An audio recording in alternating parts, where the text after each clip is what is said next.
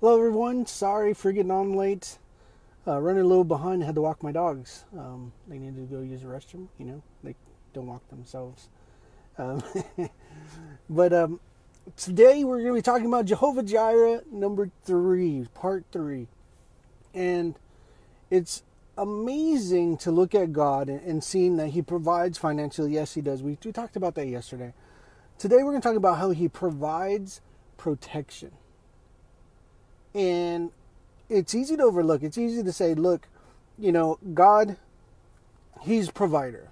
So that only refers to this one compartment, this one department of provision, as in finances. Hey, Joshua. And we find that that's not true at all. It's not accurate. God provides health. He provides finances. He provides divine appointments. He provides protection, relationships. He provides all these different things. He provides time. He provides life. He provides everything around us that we see with our eyes on a constant basis. And so today I'm going to be talking to you from Daniel chapter 3. And we're going to be talking about Shadrach, Meshach, and Abednego. And if you're familiar with this story, something that's always puzzled me is how come David's not listed? You ever wondered that? I've always wondered, how come David isn't listed with Shadrach, Meshach, and Abednego? Did it mean that he was, he bowed down and worshipped this idol? I mean, it's the only conclusion I can think of. But he doesn't come out and say it. Of course not. You want to incriminate yourself in your own letter, right? I don't know. It's just an idea. Just throwing that out there.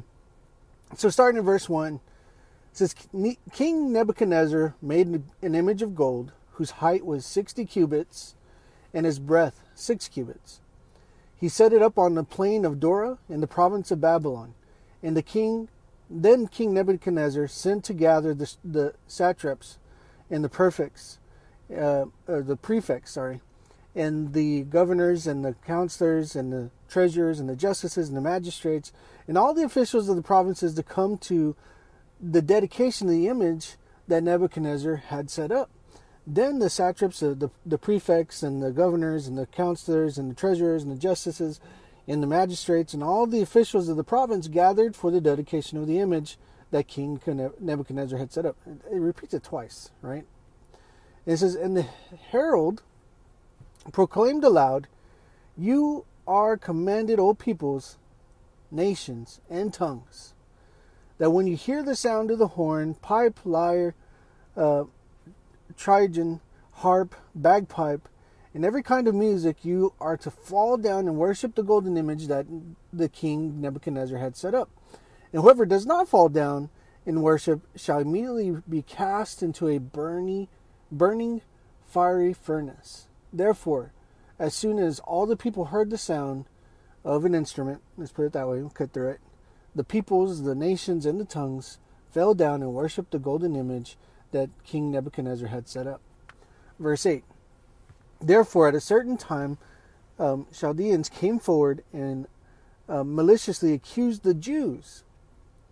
They declared that to King Nebuchadnezzar, O king, live forever.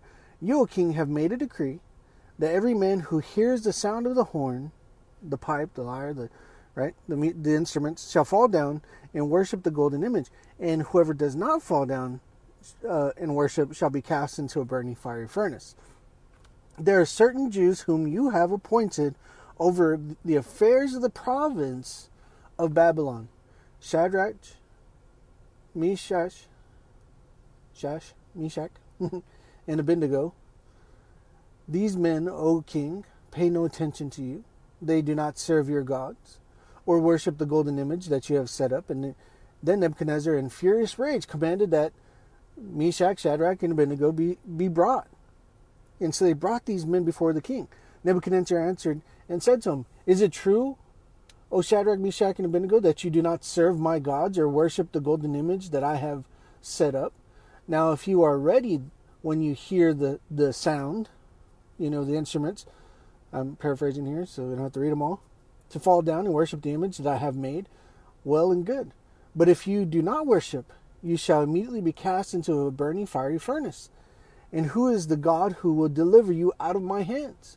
So here, this happens in everyday life, especially nowadays more than ever, where people are challenging God as if they can challenge God, right? And so here's a king who has allowed power to get to his head, and he's saying, well, who can deliver you from my hands? So Meshach, Shadrach, and Abednego, verse 16, answered and said to the king, O King Nebuchadnezzar, we have no need to answer you in this matter. Interesting, right? If this be so, our God, whom we serve, is able to deliver us from the burning fiery furnace, and he will deliver us out of your hand, O king. But if not, be it known to you, O king, that we will not serve your gods or worship the golden image that you have set up. So here is their response. They're responding back to King Nebuchadnezzar. No, our God is able to deliver us, and he will deliver us out of your hand. But if not, be it known to you, O king, that we will not worship. See, here's the thing that a lot of people look at. See, look, they had doubt. It doesn't necessarily say they had doubt. They're just saying that they're refusing to budge, and that in itself is trust, that they're completely trusting God. So they're not putting their trust in their ability. They're not putting their trust in anything else. They're putting their trust completely in the one who can deliver them. That's God, right? Verse 19, and Nebuchadnezzar was filled with fury, and the expression of his face was changed against Shadrach, Meshach, and Abednego. He ordered the furnace heated 7 times more than it was usually heated. And he ordered some of the mighty men of his army to bind Shadrach, Meshach, and Abednego and cast them into the burning fiery furnace. Then these men were bound in their cloaks, their tunics, their hats, and their other garments, and they were thrown into the burning fiery furnace. Because the king's order was urgent and the furnace overheated, the flame of the fire killed those men that took up Shadrach, Meshach, and Abednego. And these 3 men, Shadrach, Meshach, and Abednego, fell bound into the burning fiery furnace. Then King Nebuchadnezzar was astonished and rose up in haste, and he declared to his counselors, Did we not cast 3 men bound into the fire? They answered and said to the king, True, O king. He answered and said, But I see 4 men unbound, walking in the midst of the fire, and they are not hurt, and the appearance of the 4th is like the son of the gods. Now, this is interesting. This is what is going on. The fire doesn't even touch them. It undoes their bounds, whatever they're tied with, if it was rope or whatever. It just melted off of them, if it was metal. Didn't harm their persons. And they're walking in the midst of the fire with the Son of God. Now, this is interesting. Because when we look at Jesus' life, we can see that he wasn't touched until it was time for him to be touched. Right? They tried to kill him multiple times. They could not touch him. He walked in the midst of them and no one touched him. So if the devil really wanted to kill him, he could have killed him. No, it's not true. If the devil could not kill him because of who he is. He is untouchable. And this gets into a very interesting topic, because you begin to realize that God provides divine protection. And when we begin to look at this and really, I'm telling you, we can pull out scripture after scripture and passage and story, and you can see how God provides divine protection. And when I look at this, I'm thinking, what if I was there? What if you were there? What if the 3 guys, Doug and Joshua and me, we're thrown into this fiery furnace, and we're not burnt up, but all of a sudden our what we were bound with comes undone.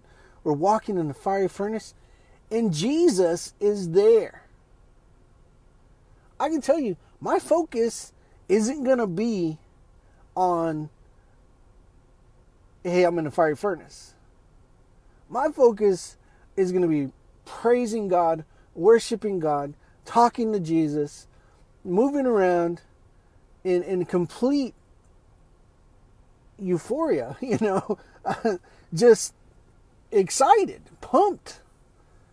And just like, look what my God just did, right? And look what happens. It says, then Nebuchadnezzar came near to the door of the burning fiery furnace, and he declared, Shadrach, Meshach, and Abednego, servants of the Most High God, come out and come here. And they came out from the fire. They walked out of the fire. It says, and the satraps and the prefects and the governors and the king's counselors gathered together and saw that the fire had not had any power over the bodies of those men. The hair of their heads was not singed, the cloaks were not harmed, there was no smell of fire even on them. And Nebuchadnezzar answered and said, Blessed be the God of Shadrach, Meshach, and Abednego, who has sent his angel and delivered his servants, who trusted in him, and set aside the king's command and yielded up their bodies rather than serve and worship any god except their own God. Therefore, I make a decree. Any people, nation, or tongue that speaks anything against the God of Shadrach, Meshach, and Abednego shall be torn limb from limb and their houses laid in ruins, for there is no other God who is able to rescue in this way. Then the king promoted Shadrach, Meshach, and Abednego in the province of Babylon. So it led to promotion. God's divine protection led to promotion because they were not willing to be moved. They were not willing to be changed in the direction. They were completely loyal to God. And I'm sure this rang true with King Nebuchadnezzar. Now, there's something else. If we fast forward a couple chapters into chapter 7 of Daniel, and we find, or chapter 6, sorry, and we find that Daniel in the lion's den and what transpired from there. And I just wonder, and like I said, I'm not saying this is what I believe or anything. I just wonder if Daniel learned by the example of Shadrach, Meshach, and Abednego in the fiery furnace and was willing to stand what he believed in as far as God. And that's why, he bowed down and he prayed even though he was commanded not to, right? And so we saw his divine protection where God shut the mouths of the lions. And who knows, he probably even fell asleep in there in perfect peace. And so when we begin to look at this and begin to see that God provides, Jehovah Jireh provides, the provider provides protection. So you can go into places, to areas, and understand that God is with you. So as we begin to look at this and digest this, and I'm telling you, we can go to story after story. But when we look back at Jesus, how no one could touch Jesus. They wanted to throw him off a pinnacle. They wanted to push him off a cliff. And they weren't able to. He just walked right through the midst of them because it was not yet his time. Now think about this. What if believers understood this? What if believers understood that God is protector, that he provides protection? What would be impossible for us to do? Nothing. I met this lady. She was very old. She might have passed away already. She was in her 70s or 80s. Showing my age, about 15 years ago. And this lady, she had gotten on fire for God. She was just on fire, right? She was fired up. She was learning about evangelism. She's like, God, I want a chance to evangelize. And she lived in the ghetto. She lived in a very bad part of the city where there was shootings. There was, she didn't dare go out after dark just because it was just bad.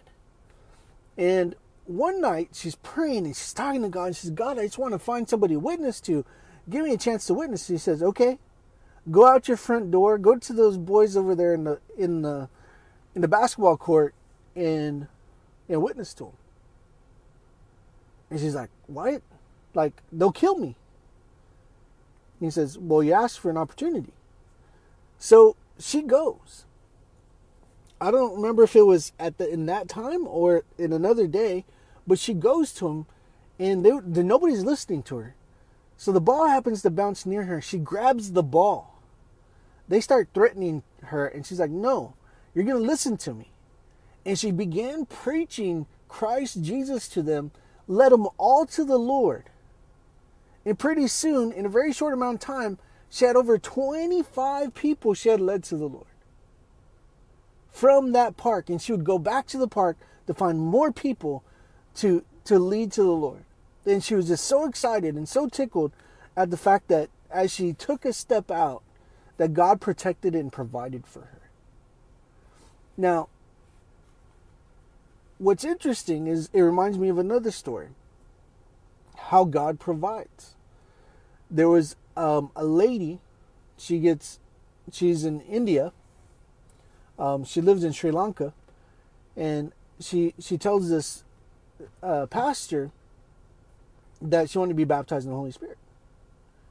So he instructed her, and he said this lady was just one of those ladies that just wouldn't leave him alone, right? He didn't care to chat with her or talk with her or have fellowship with her. She was just annoying to him. And so he got her baptized in the Holy Spirit. She's all excited. She returns home, and she contacts him a month later. She goes, all right, I've got the baptism of the Holy Spirit. What do I do now? He says, well, start evangelizing. And she says, okay. So she calls him again. She says, okay, Pastor, I've been evangelizing. And I got some people saved. And understand, her first language wasn't English. It was a language in Sri Lanka. And so she was trying to communicate with this pastor best she can. And so this pastor's like, okay, we'll start discipling them, start training them, and everything. She's like, okay. So she kept writing to him, look, we're too big. I need your help. There's 300 of us now. He's like, 300? That's a small church. That's really good, but you don't need my help with 300 people. She's like, no, you have to come. You have to come. I'm buying your airplane ticket. You're coming to Sri Lanka. So he finally gives in. He goes. She didn't know how to write the correct number. It was over 30,000 people. And her story was just amazing how God provided protection for her in the midst of witchcraft, in the midst of threats and all kinds of things. But she just kept doing what was right, doing what the Word of God says. And she saw it manifest to where she had led over 30,000 people to Christ. And she had no idea how to structure, how to train these people beyond what she knew that she had learned from the pastor. And so the pastor was just amazed and ended up spending a lot of time working with her and getting things going in Sri Lanka. So a lot of times we're always looking for all the answers before we step into something. And this is something else I want to point out. When we look at Meshach, Shadrach, and Abednego, it's easy to say, I want to have all the answers before I take a step. But that wasn't their resolve. Their resolve was, I'm not going to bow down and worship. I'm just going to trust God. I'm going to believe God. I'm going to walk with God. I'm not going to bow down and worship this idol and disobey God because I love Him. All right, this is my take on it. And when you begin to realize they had set their resolve so for God that they're not moved from it. This is why I'm saying this is absolute trust. He said, even if He doesn't provide protection, even if He doesn't deliver us, we still trust Him. Right? And this is, we see what happened. Most people today will say, well, see, God didn't provide. He didn't provide protection, so I'm not going to step into that situation. But it wasn't until they were thrown into the fire. Right? Isn't that what you read? So we're looking for protection outside of the fire. We're looking for protection before we even get there. We want everything to be perfect and laid out and everything to be ready for us before we even step into something. And God's saying, I'm looking for those whose resolve is completely on me. You're completely on my word, completely on doing my will and not being moved from it. And this is what we find with Shadrach, Meshach, and Abednego. This is what we find with Daniel. Daniel was not going to be moved from praying to God. He wasn't going to stop praying to God. He was going to continue praying to God. Now, could God have delivered them before they were thrown into the lion's den or thrown into the fiery furnace? Yes, he could have, but he didn't, did he? No, he was using it as a testimony. He was using it as an opportunity to show and defy the king and those who are trying to entrap them. And so God provides protection when you need it. They weren't moved. They never got into fear from what we can tell. They just completely relied on God, trusted in God, and He provided for them protection. The same principle works all the way across the board. Don't be moved from God's word. Know His word. Know His character. Know His nature. Don't be moved from it. Don't allow others to move you from it. Know it for yourself. Not because some famous preacher said this or some, person said this. Know the word of God for yourself. Chew on it for yourself. Meditate on it for yourself. Begin to see that God provides protection. He provides healing. He provides provision. He provides all these things. And this is what I'm getting at. Is as we go through these names, you're going to continue seeing as we go through the next four, how they all overlap. And the greatest name that is so imprinted in this is I am. God says, I am that I am. And I never really understood this until I've been going over the names and begin to realize what God is actually saying. And we're going to get to that. We're going to get to that. Not yet, but we're going to get there. And so, looking at God and seeing how He's so amazing, He's so loving, He's so merciful, but He's also just. He's also looking to show Himself strong on behalf of those who are willing to believe Him and trust Him. The people that are unmovable, unshakable. Because other than that, it's hit and miss. God wants to protect you. He wants to provide protection for you if you're willing just to trust Him. Surrender to Him and trust Him completely. God has so much for you, but you're not willing to step out. You're not willing to move forward. Why? Oh, because I don't have the protection. I don't have that assurance. Okay.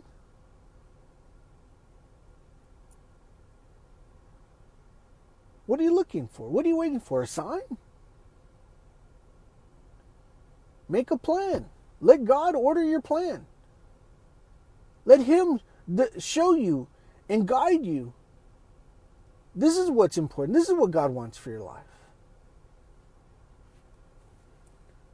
And it's simple. Let God protect you. Let Him provide for you in all areas. He is provider. Okay?